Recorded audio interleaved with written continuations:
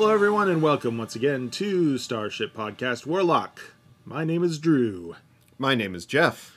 And we are on the third episode of Hitchhiker's Guide to the Galaxy, the 1981 TV series. Almost halfway through. And it's quite a ride so far. There's some brilliant parts. There's some pretty terrible parts. Some great casting, some not so great casting.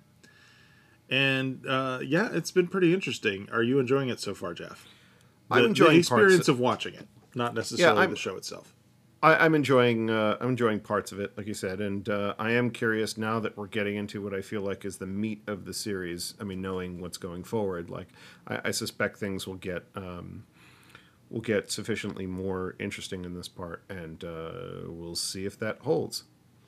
Yeah, I'm looking forward to seeing things really sort of take off, since we are in kind of a... I guess we had the whole improbability sequence last time, but otherwise it was just kind of getting from one ship where they were wandering around corridors to the other ship where they were wandering around corridors. So we'll see how that goes. And I'm curious, like, I don't remember how Slarta Bardfast comes out in this one, so I'm very curious to see how that works. It's been a while.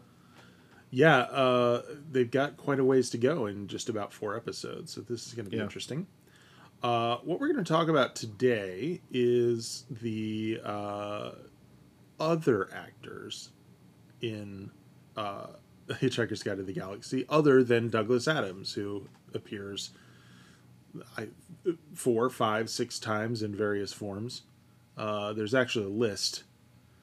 He's in the pub in episode 1. He walked naked into the ocean in episode 2. In the same episode, he appeared as the basis for the illustration of Paula Nancy Millstone Jennings, the worst poet in the galaxy. I forgot what the scope of her worstness was, but I think that was certainly close. And then he also is in the Encyclopedia Galactica, apparently, in the last episode. And he appears in this episode, but I will not spoil it by saying where. And of course, in some of these cases, he's appearing as an illustration of himself, but you know who it is. Oh, so, we know. We have talked about Douglas Adams, the naked man and writer of Hitchhiker's Guide to the Galaxy. So now let's talk about the actors. Let's start with Simon Jones, who plays Arthur Dent. And as always, just to cite our sources, we are using a venerable and authoritative work of reference, in this case, Wikipedia. So you too can play along with this at home if you have access to Wikipedia. Just open it up to the appropriate page and scan along with us. If you get to it before we do, take a drink. Ooh, you're going to be hammered. Okay, so... Yeah, just taking a look at what Simon Jones has done. Of course, we have seen him before as part of this podcast. As you pointed out, he was Sir Walter Bloody Raleigh in Blackadder 2. Yeah, Blackadder 2. Yes, Potato. Yes. Our second favorite episode overall. Mm-hmm. And let's see. So what else has he done? Brideshead Revisited he was in, which... I don't know why that sticks in my head, but I remember being a kid and seeing PBS playing Brideshead Revisited, and for some reason it sounded to me like Brides Henry Visited. And I was just picturing this guy who went around visiting brides, which, probably made more sense to me then than the actual title. But it was a big thing very, very briefly, I think. That's kind of funny, because when I heard the title, I assumed at a similar age that that was somehow somebody like slicing the head off of brides. Oh, my God. I guess visiting their heads on pikes at some point every once in a while, so they were revisiting them. Maybe this should be our season 4 so we can finally understand what this thing is about. I don't know. I even have the novel on my shelf, and I haven't read it, so... as you pointed out, he was in Downton Abbey as King George V. In the film, Downton Abbey. Mm-hmm. I don't know what relationship that bears to the TV series, but he was in it. I have seen the first three series, but I haven't gone beyond that. I think I saw it to the point where, I suppose this is all right. Spoilers if you haven't watched the show and are planning on watching it, but where essentially the leading man gets basically killed by a car because he wanted to be written out of the show, I think, and have a movie career. So that's as far as I've seen. Yeah. All right. Well, so much for fiction being carefully planned. Mm-hmm. So Well, apparently, it's Simon Jones has had minor roles. I guess he was in Meaning of Life. A couple of kind of side projects of Python's, including Brazil and 12 Monkeys.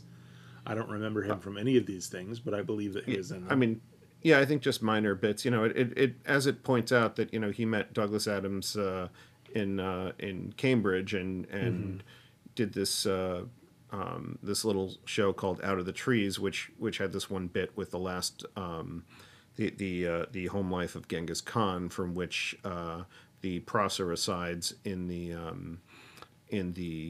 book version of Hitchhikers go on a little bit further, where supposedly he's the descendant of Genghis Khan, but little bits and pieces on that.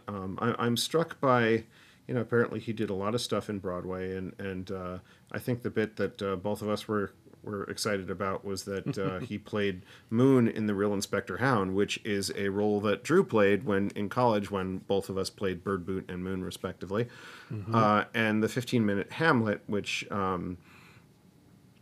we were both in as well, apparently as Hamlet. The two of them played together, interestingly enough. And it mentions a bunch of other stuff. School for Scandal. He did a version of Blythe's Spirit, with Angela Lansbury and Rupert Everett.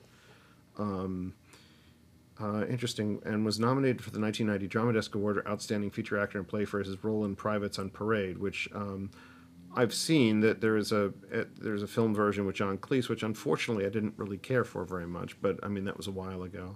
I might have liked it more now, I suppose. And then in regional theater as the man in chair in Drowsy Chaperone in Massachusetts, that caught my eye. Big fan of that show.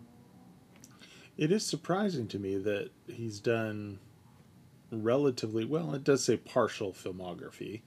Yeah. That he's done relatively little on-screen acting as opposed to theater. We left out the fact that, of course, in the movie that we shall not name here, of course, he appears in a very minor role as a floating head of the answering machine on planet Magrathea, which I thought he did very well for his little bit. And I will say that I squeed in the theater when he showed up. If you're looking for the credit, it credits him as Ghostly Image, which I think is a nice thing to name someone. Oh, yeah. My name's Image, Ghostly Image. I was like... So, yeah, I mean, it does, though, look like he has done a lot more theater and kind of like quick appearances. And I think the reason that surprises me is I think he's actually quite a good actor in the things that we've seen him in. I enjoy him quite a bit. So I don't know, maybe he just was married to the theater and he decided to concentrate on doing that as opposed to trying to do TV and movies.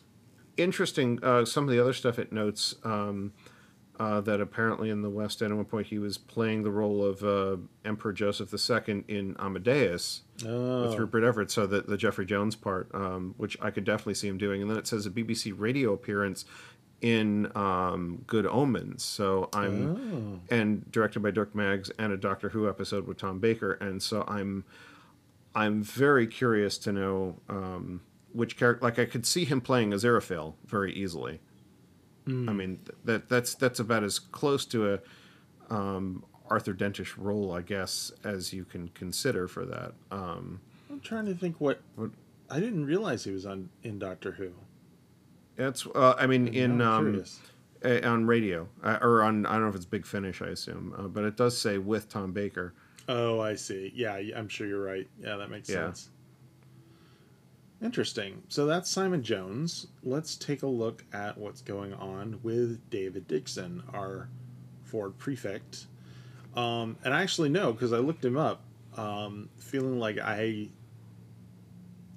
again, someone I'm sort of surprised I haven't seen more, but it looks like he's done a fair number of things, but not a lot that I've seen. He played Ariel in The Tempest, is the most interesting thing to me, right before Hitchhikers, which I can sort of see, but it is unusual to think of Ford in a leotard doing magic for Prospero. Seeing Ford as sprightly, I guess. Yeah, that's interesting. Considering the fact that we've kind of referred to him as kind of a doctorish character, which is interesting in its own regard in terms of how it's played. Granted, I have no idea how he played it, but I mean, according to, oh, go ahead. oh no, go ahead, because I have another topic once we get to it. So finish. Oh, finish okay. the Well, I comment. was just going to say in this particular production, it looks like Nigel Hawthorne was in it as Stefano. Andrew Sachs from Faulty Towers was Yes. Trinculo. Who else do we recognize here? Those are the main names that I'm seeing, which I think is interesting.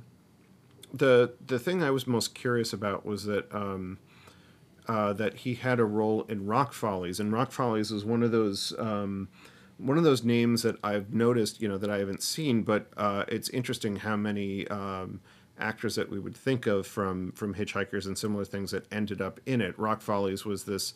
As I was looking up, there's this musical drama that was shown on British TV in the 70s, the ups and downs of a female rock band called Little Ladies, that starred, among other things, Julie Covington, which is interesting. Recorded the original version of "Don't Cry for Me, Argentina" on the concept album, and Rula Lenska, who, of course, among other things, pops up in Hitchhikers in the radio series in both the second season and later on as the voice of the bird slash the revised book towards the end. And it's interesting seeing who else is listed in here. In Rock Follies, Bob Hoskins, one Stephen Moore, which I guess we'll get to in a moment, and Dennis Lawson, aka Wedge from Star Wars, and Little Nell for you Rocky Horror fans. So that's apparently Tim Curry had a minor appearance in it, and yeah, like I said, David Dixon's and Simon Jones had parts in it apparently. So Wow. yeah, I mean minor parts, but it's fascinating how many people walked through there at one point or another. Again, it's late 70s, so it's again quite an interesting crossover there. I don't think I've ever really heard much about this, if at all. Yeah, This I is mean it fascinating. normally, again, like Don't Panic, History of Hitchhikers. I mean, like the title pops up all over the place, but in mentions, but. I mean, it almost sounds a little bit like, I mean, just I don't know, fictional band type stuff. You figure there's a lot more, there's a lot more documentaries and things that have come along since then. But yeah, it's actually the songs are written by Andy McKay, a founder member of Roxy Music. So it's fascinating. Wild. Yeah, so I would be curious to see this someday. Maybe at some point we'll do a Starship Podcast Warlock on it. I don't think I mean, it's that. It Oh, is a and series. the other important thing, the executive producer, Verity Lambert, Oh my God, how for you funny! Doctor Who fans. Yeah. Well, since you brought up Stephen Moore, I've just flipped over to his entry in our tome of truth here, and it says he in Rock Follies he played Jack, left-wing teacher and morose husband of singer Anna. The role can be seen as a prototype for Marvin. So that's Well, interesting. it's interesting. Marvin, I know that supposedly when you talk about, Douglas Adams had talked about who they approached for certain roles. Like for the book, he said he wanted a Peter Jonesy type voice, and then they just went and got Peter Jones. Stephen Moore was somebody that I think they said to some extent kind of. I think bits of him kind of embodied the character, so they thought of that in mind. I don't know when they wrote it versus just once they wrote it and said, "Oh my God, that's for him." So that's interesting for him as a prototypical Marvin. Of course, he pops up in Doctor Who in one of Matt Smith's episodes as a Silurian. That's right. Yes. But and I don't think you see any evidence of his Eeyorness, for lack of a better word. But Not he as did, such, yeah. yeah, he did quite a bit. I guess he was in the New Avengers an episode, and he was in Thin Blue Line, which if you ever seen that show was a comedy about British police, which starred Rowan Atkinson in the I keep 90s. forgetting about that, yeah. Yeah, and then also starred, I think, one of our favorite little bit characters that pops up in the third season of Ab Fab. I don't know. I'm just caught up in the drama. Wait, what? What's the That connection guy, there? the hairdresser or from the sex episode of Ab Fab. I know who you mean. What's the connection? He's one of the co-stars of the Thin Blue Line. Oh, right. Okay, yeah. Yeah.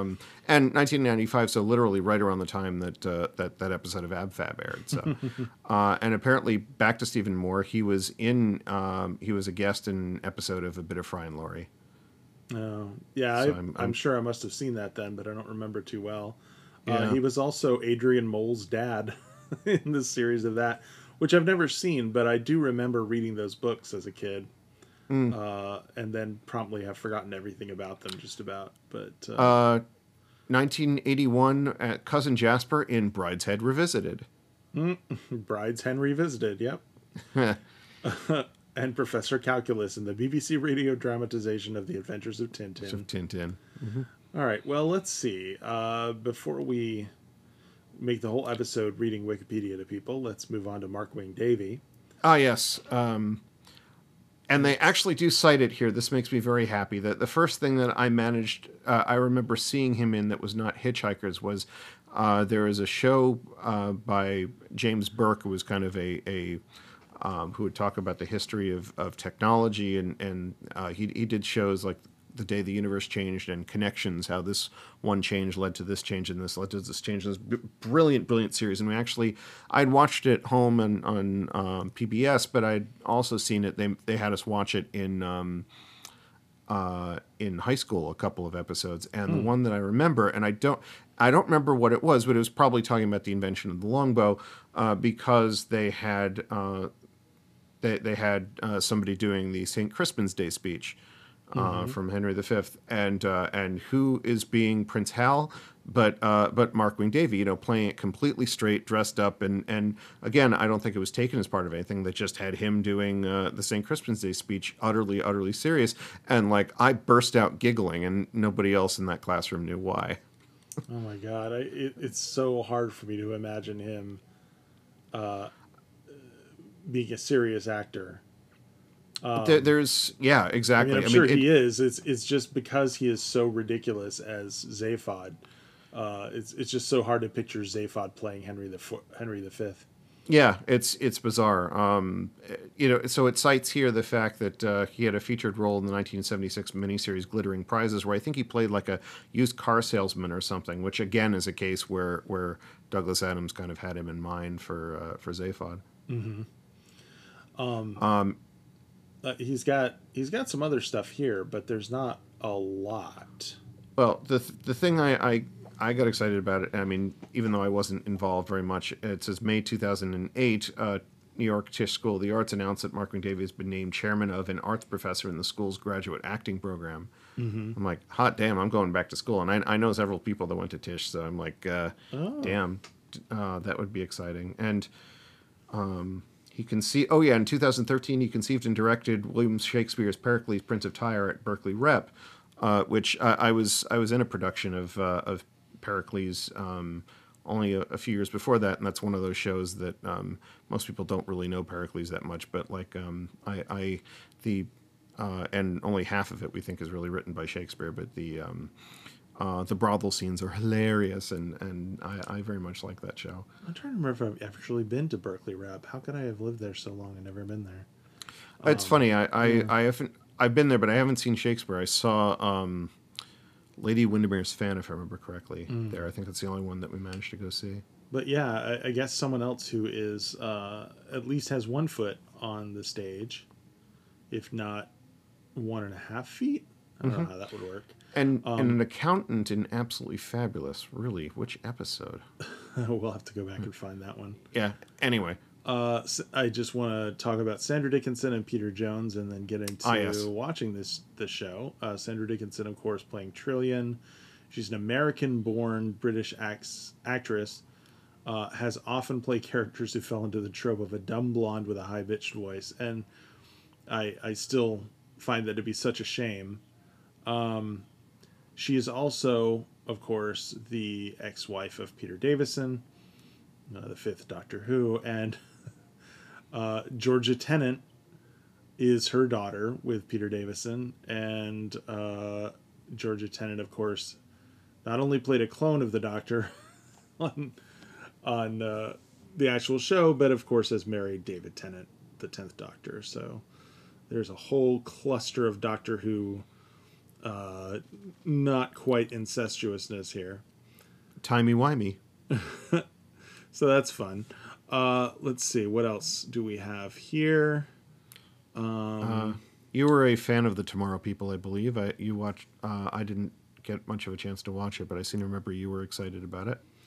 Yeah, I still actually have to go back and watch the whole thing because I've not seen all the episodes, but it is a rock bottom budget science fiction show, and often very childish, but with such a fun premise to me that I always liked it as a kid. Apparently, she was the titular character in one episode, and Peter Davison played her on-screen brother. Yes. Wow, we're talking Lannister territory here. Yeah, well, they weren't married at the time, but Well, no, I know. but yeah, and I've seen stills of that episode, and it is everything you can imagine it would be. Huh. It's I guess that Douglas Adams was impressed with her during the screen test, and that's why she's been cast as Trillian in this. And also apparently he asked her to use her natural voice and accent, but it also says citation needed, so who knows? Yeah. It's so weird. It seems very odd. I mean, Sue Sheridan was so perfect that I don't know why he would have decided that, but I mean, I guess that was his prerogative, but it's not something I would have guessed at all. Yeah, I wouldn't have either. Yeah.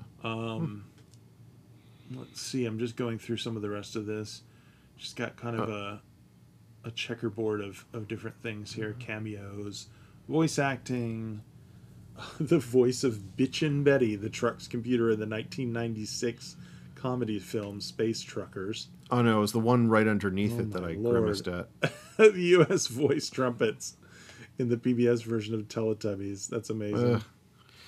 Although I do like this also cameo appearance in Superman 3 as the wife of a man who puts a grapefruit in her face after seeing the size of a bill from Bloomingdale's. A grapefruit. Good Lord. I don't know, that seems like a James Cagney reference almost. His famous bit of smashing the grapefruit in... Bizarre. Oh, and she was three bounty hunters in the British-Canadian Disney XD animated series Counterfeit Cat. Is it weird that that's the one I probably want to see? Counterfeit Cat is such a great title.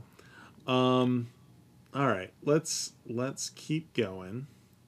We have one more character. Oh, wait. One other note. I don't know if you saw at the very bottom. In 2014, she understudied Angela Lansbury in the West End production of Blithe Spirit, co-starring Simon Jones. Okay. Anyway, let's move along. Anyway. All right. Yeah. So Peter Jeffrey Francis Jones, the book. What I'm curious about with him is what is it that made him a household name to the point where Douglas Adams would say we want a Peter Jonesy type of voice. And I guess, well, maybe it's just that he had been acting for so long. He's certainly older than a lot of the other actors here. I also imagine it's the timbre of the voice and the fact that, it sounded like a respected authority, I suppose. But, well, my point is, why did he know this voice well enough to be like, I want that guy? Yeah, Mervyn Bunter in the BBC Radio 4 adaptation of Dorothy L. Sayers' Lord Peter Wimsey series. Maybe that was it. Oh, could be. Well, regular contestant on the panel game, Just a Minute. But Between 52 and 55, Jones starred along Peter Ustinov in the BBC radio series In All Directions. Featured them in a car in London perpetually searching for Copthorne Avenue. Comedy derived from characters they met along the way, often played by themselves, and usual for the time in which it was largely improvised. Which is funny because, you picture something that's improvised for that. You picture somebody that is kind of, from what they're describing and improvising their own characters, you picture them kind of off the wall. Again, I think of the Goon Show in the 50s as really more anarchic than Python in its own way.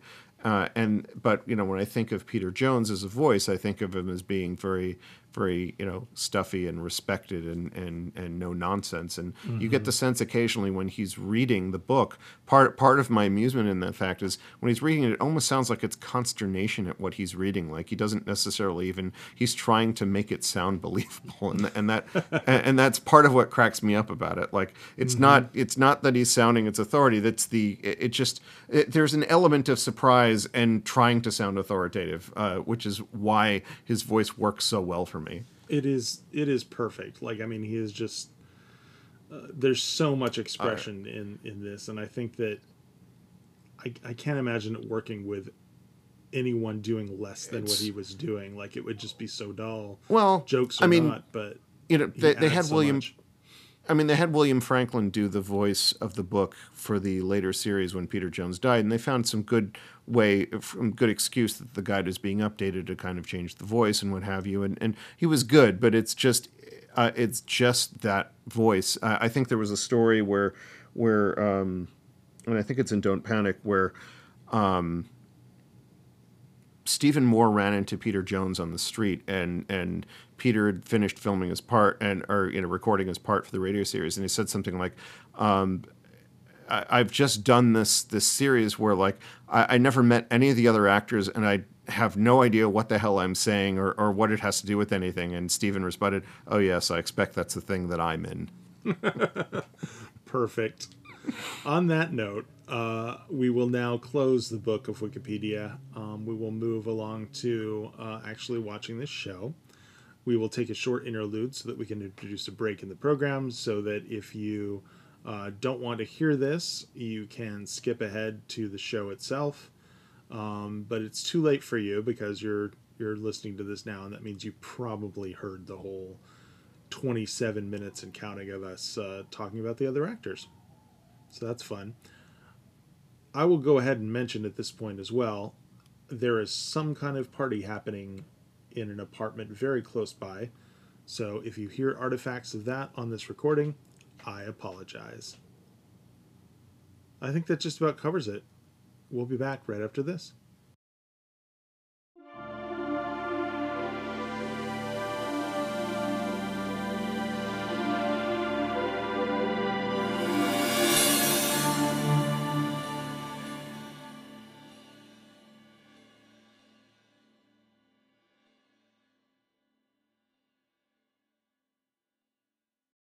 All right, it is time now for us to watch episode 3 of Hitchhiker's Guide to the Galaxy. As you obviously know by now, we're going to count down 3, 2, 1, play, and we will all begin the episode at the same time on the word play and watch it together. Jeff, are you ready? I am. All right, here we go. 3, 2, 1, play.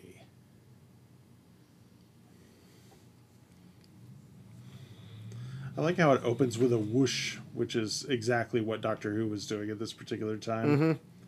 Well, speaking of Doctor Who-ish. Yeah, it is very Doctor Who now that I look at it. Except it's going in the wrong direction, I think. Doctor Who.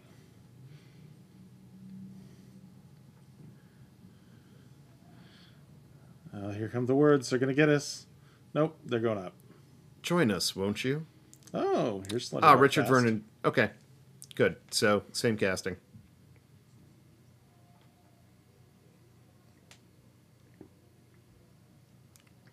What, like Trantor?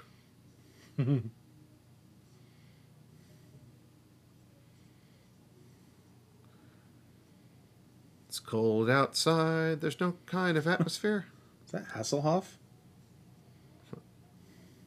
Stunt Chunkman. Debbie Harry? Aw,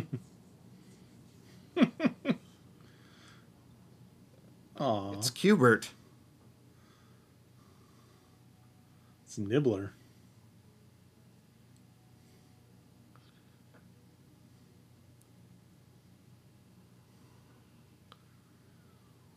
Beef, hard chunk. Rick Hardslab.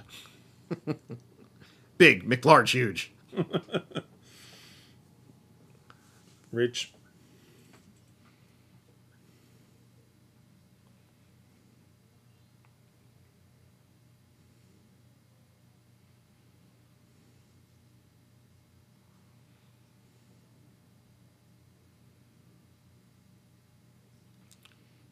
That's a different version of dull than I'm aware of. The king is bored with interesting things.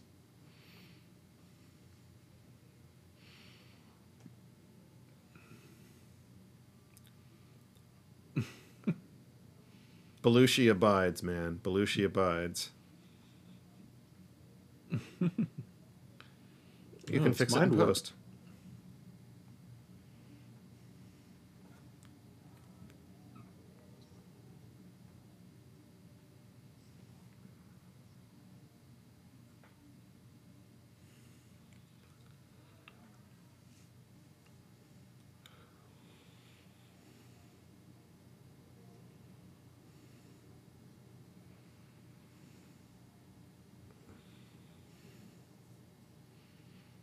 This is a jawbreaker.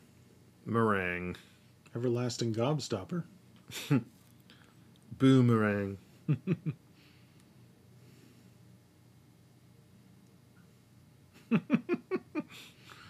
Even phoning us up costs a packet. To sulk in silence in a dull dark dock.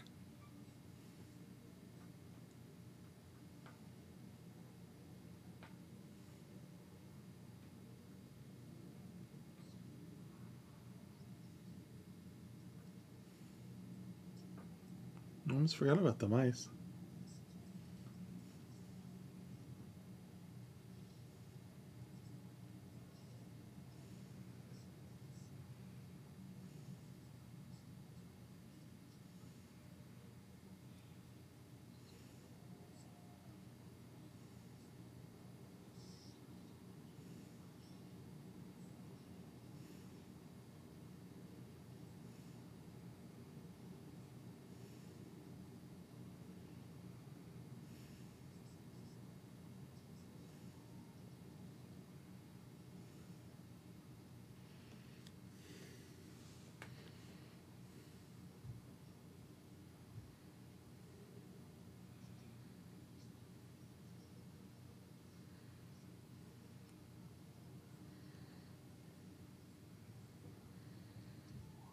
I always like the phrase personality problems.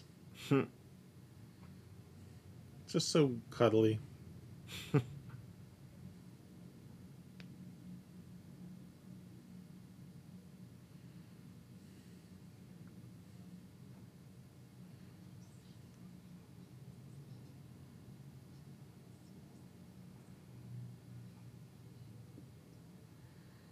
wonder if that's her real voice.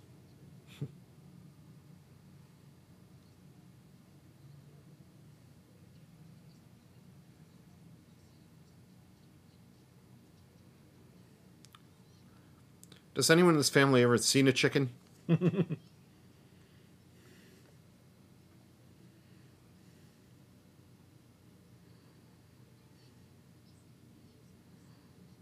What? I got nothing.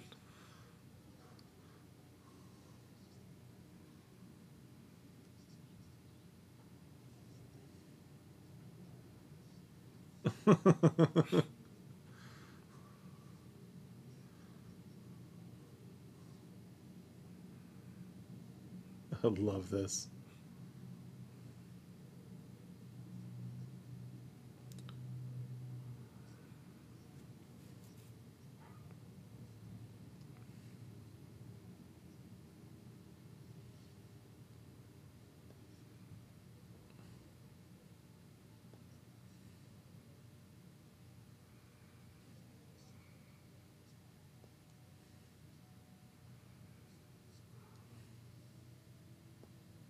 An innocent sperm whale.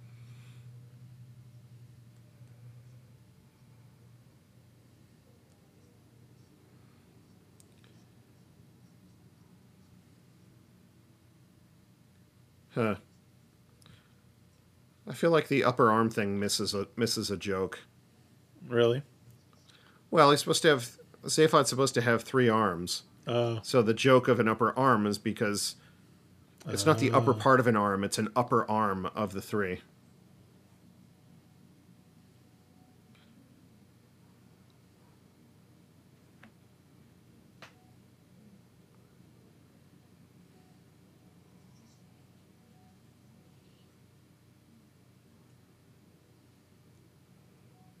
Due to COVID.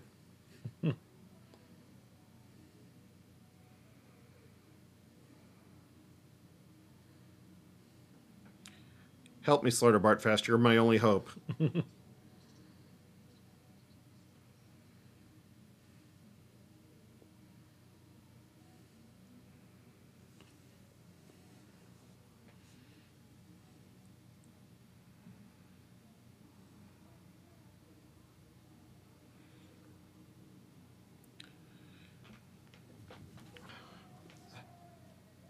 They cut the middle announcement, which I kind of like, but oh well. yeah. That usually gets cut in the later versions.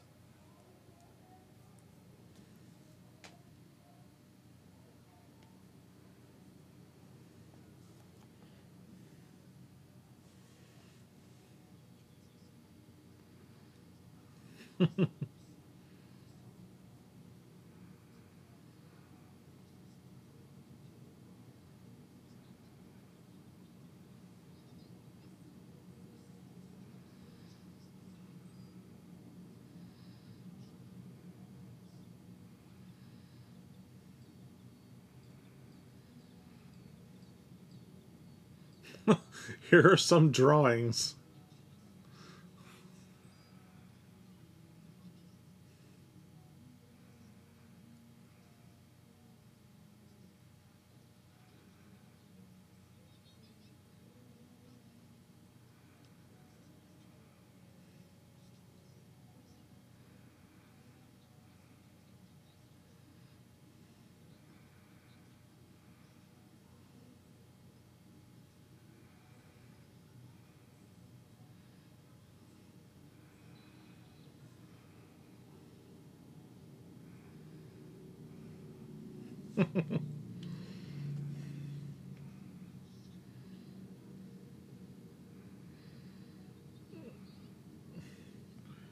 It's a floating restaurant.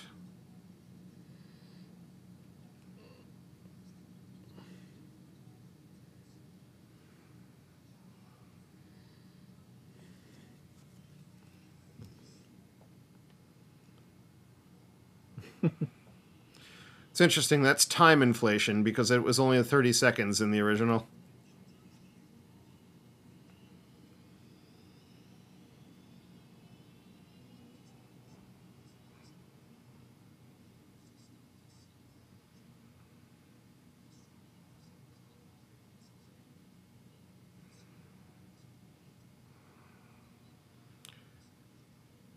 Worst twister ever.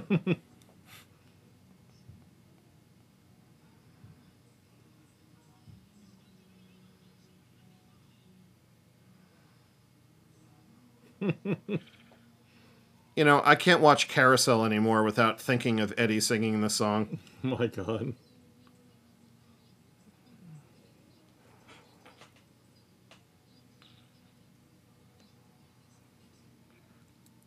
Look, you can't marry a doctor without knowing something like that.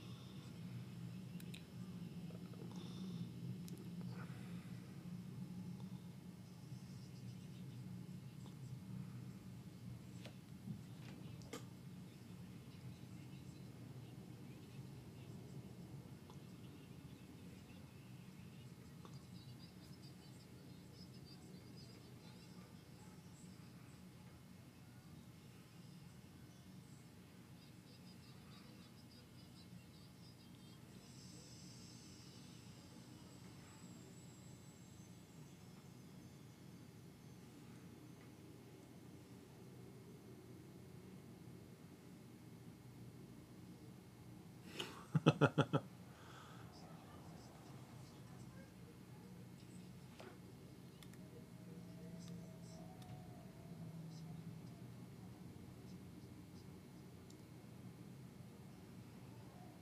don't see that on this. Oh, there it is.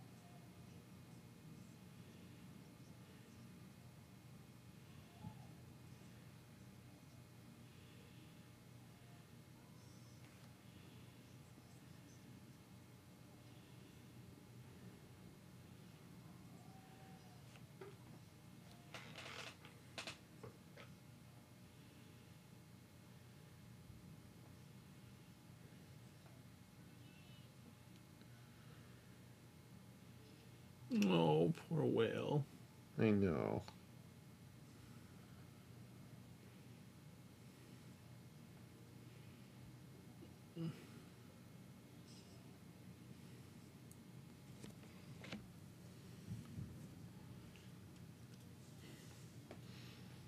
You'll have to wait 2 more books for that.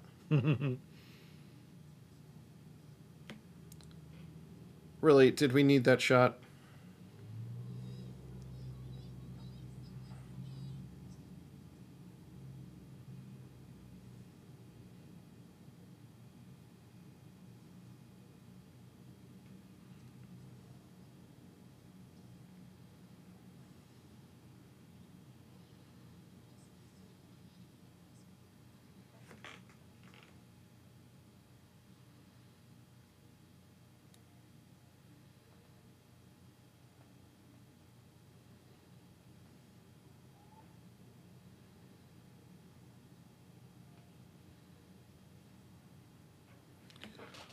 I want a Marvin Bender crossover. It is a bit.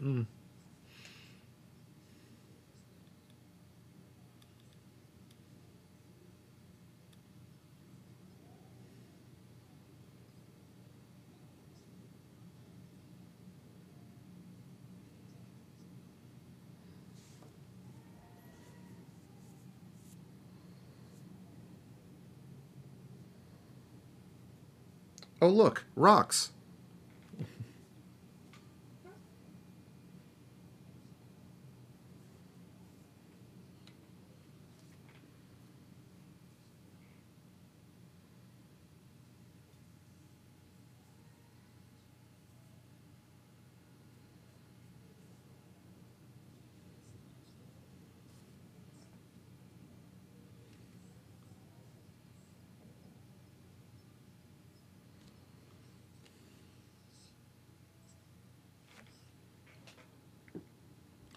So did we entirely skip the whole Nutrimat vending machine thing That's later. later? Ah. Yeah. That's Gag Halfrunt and the Vogons trying to clean up their mess.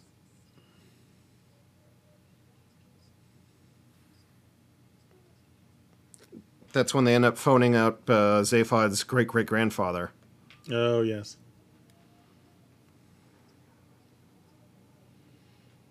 Come on, Ford. Tatooine?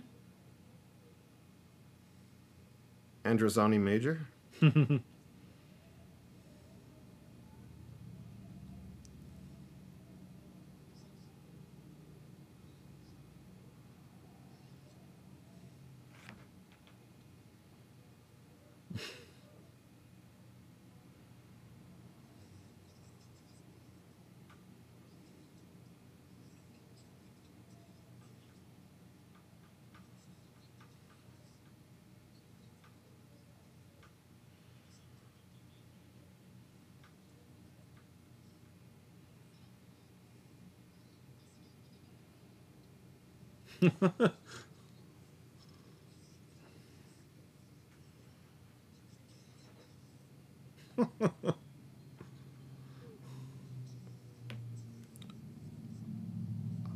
Are they just reusing the entire soundtrack of Logopolis?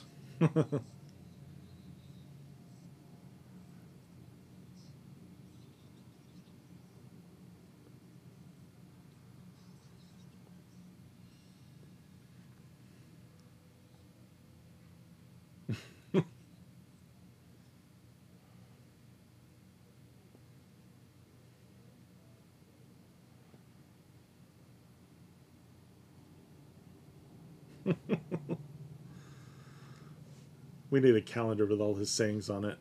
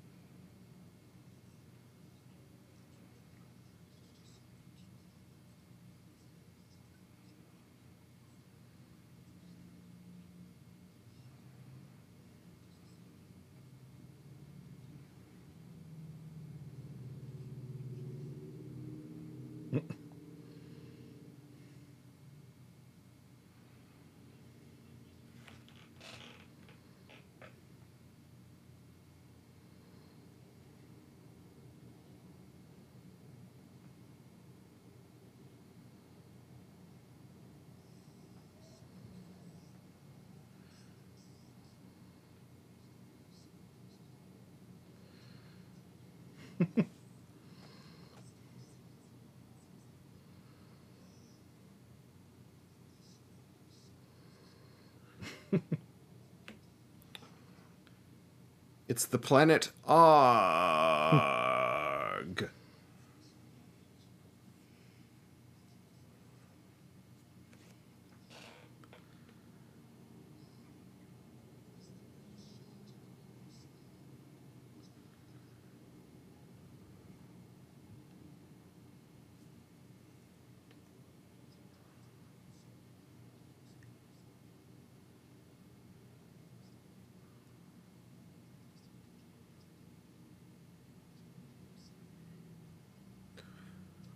I don't remember if they actually put that in the book, but of course that featured in the Hitchhiker Adventure game that you actually got that as part of your swag when you bought the game.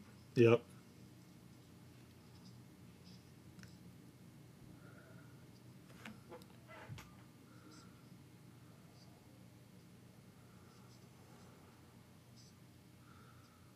Ew.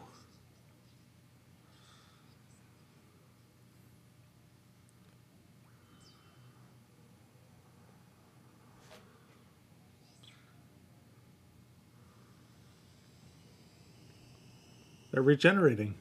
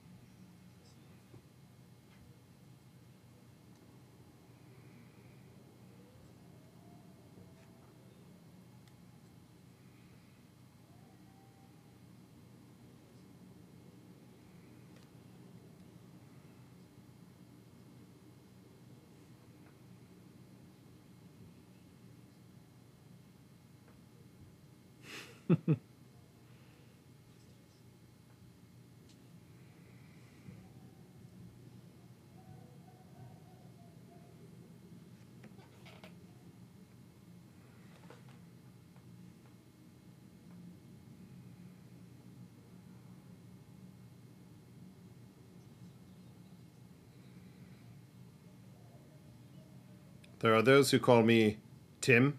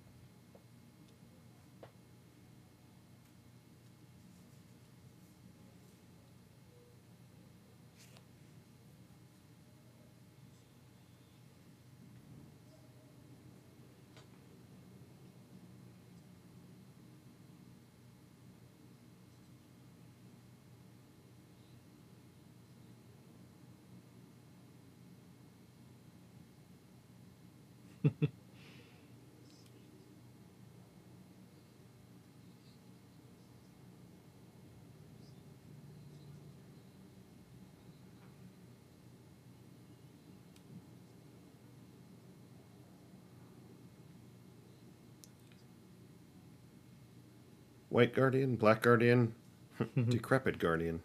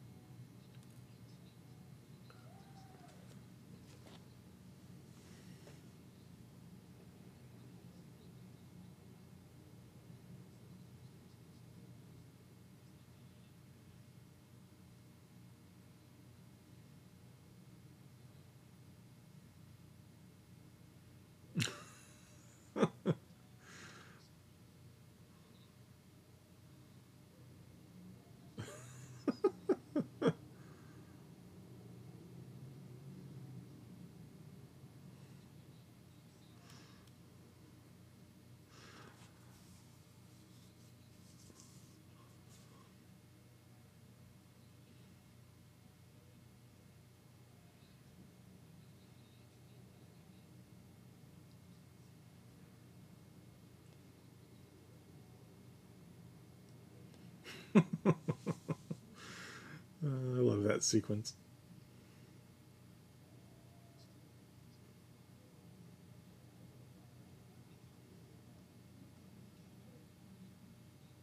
What an eccentric performance.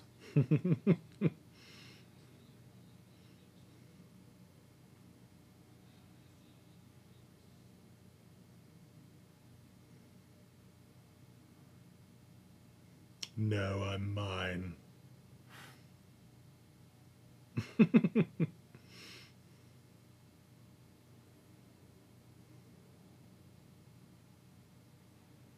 That looks relaxing.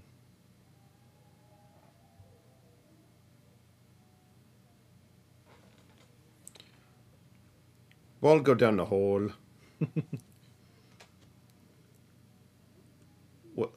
Welcome to Spaceship Earth.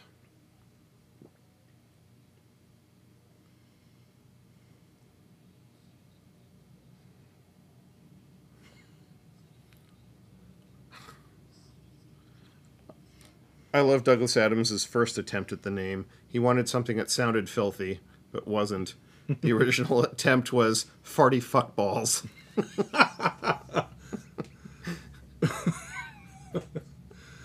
That is dirty. Yeah, which is why I didn't use it. But Yeah.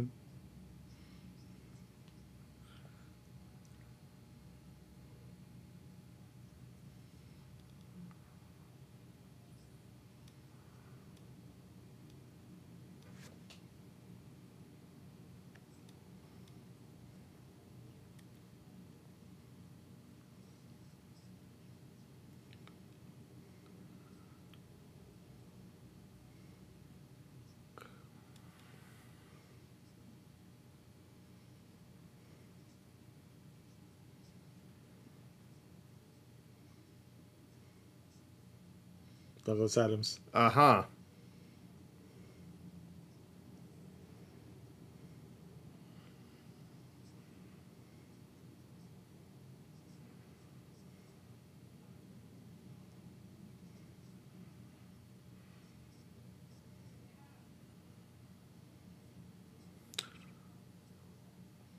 I love the fact that it's the American anthem as opposed to, God Save the Queen or Right. Rule Britannia or something like that.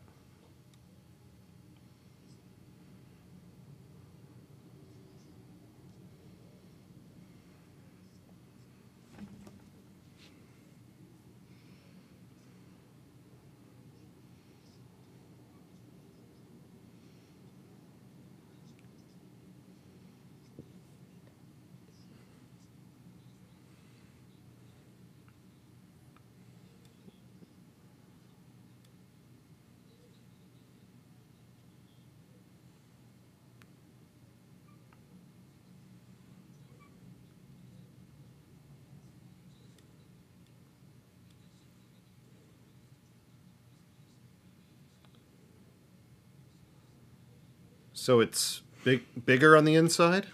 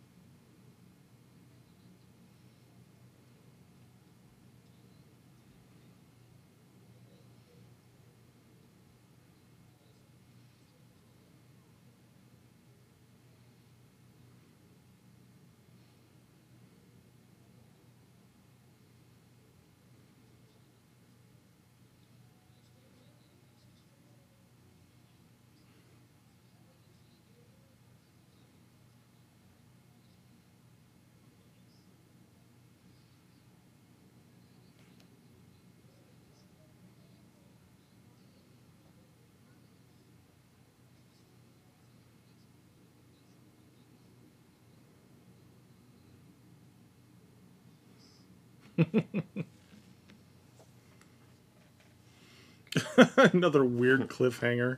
Tell me about it.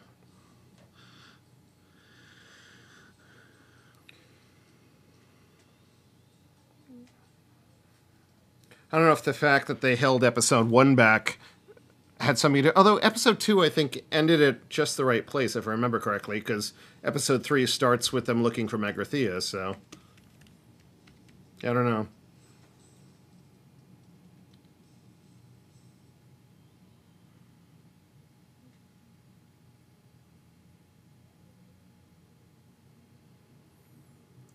All right. Well, that was.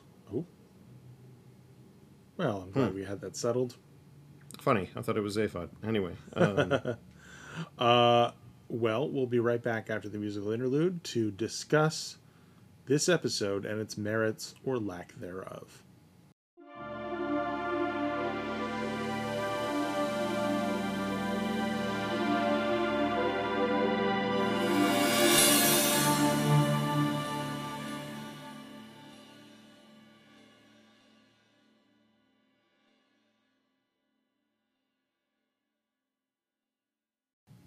All right, it is time now for us to discuss episode 3 of Hitchhiker's Guide to the Galaxy.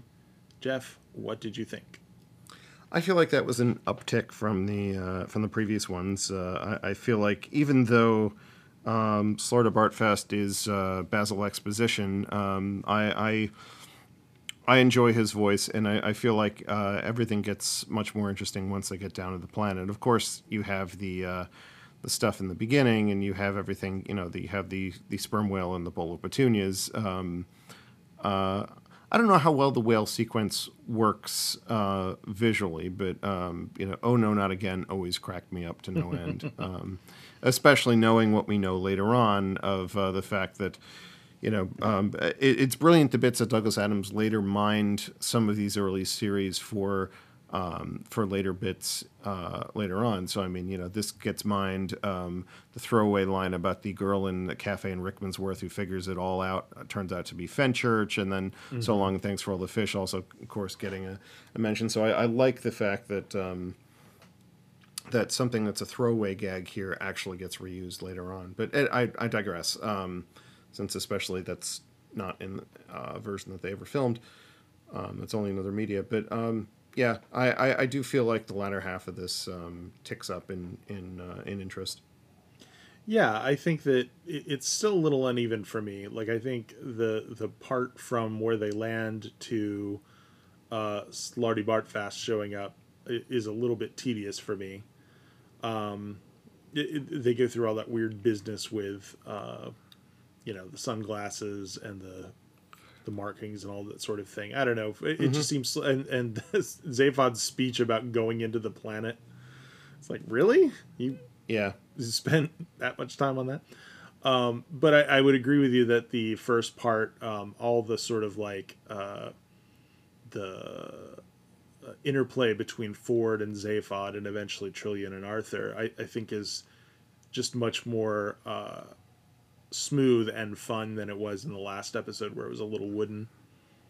Well, and also, Eddie was always I loved Eddie in the radio series, and of course it's the same voice here. But it's interesting the fact that he's the voice of the ship, but I almost want a face, a computerized face in there somehow. Or even when you had Hal, you at least had that red light that you could zero in on for it. It was kind of odd. I don't know in that regard. But kind of an electric wine cooler. Yeah, it's true. Although wine fridge. But I do enjoy Eddie. I don't really think that the backup voice works that well. But that gag never really cracked me up in the original either. But Eddie being the anti-Marvin was always entertaining. Yeah, Marvin has some really good lines. I'm always fond of him saying, "No, I'm mine." Arthur is asked, "Is that your robot?" It's he does get some really good things in there, whereas otherwise it would be a little bit dull. If he's a manically depressed robot, I don't know where the manic part comes in. I don't think we've ever seen that, but that's how it is sometimes. That's true. So yeah, and is he paranoid? Is he really paranoid? Yeah, that's another weird thing about it. He's not that paranoid.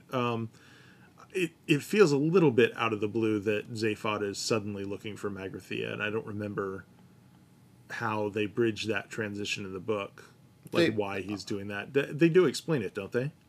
Well, I mean, again, in the radio series, it's kind of a jump. I mean, there's two ways I can look at it. One of them is, okay, we jump forward in time. And now it's a new thing. It's kind of starting in media res in a way, even though it's not too long past the previous episode.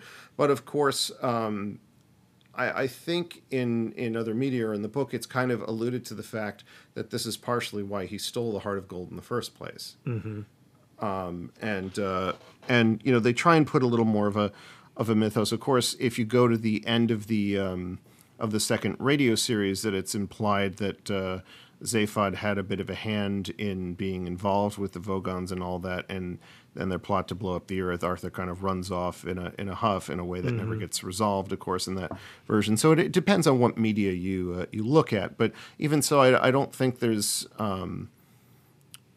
I think.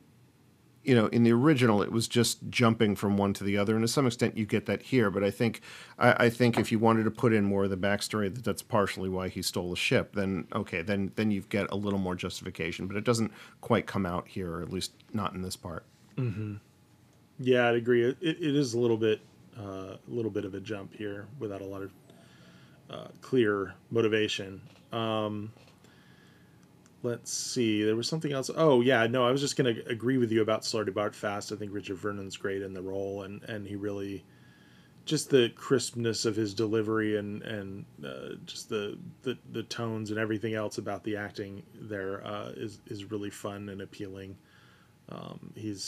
He goes from the kind of like grandiose exposition to the jokes so well, and it just all makes sense. I mean, I don't Late know why I'm is in like the late dark, late Arthur Dent. like I mean I don't know why I'm whack. It is jokes, but the comedy I think is really really good. The way he plays it, which is mostly straight.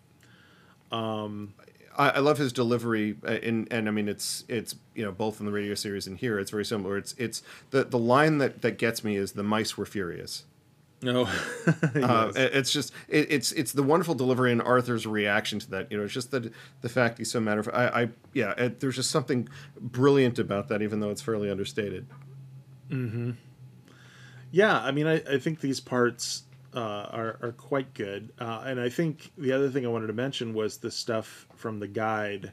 I think again is just gold, like especially the bit about the whole thing about the reversal of intelligence of species and why the dolphins thought they were more intelligent than humans, and same with the mice. So I think that's a lot of fun as well.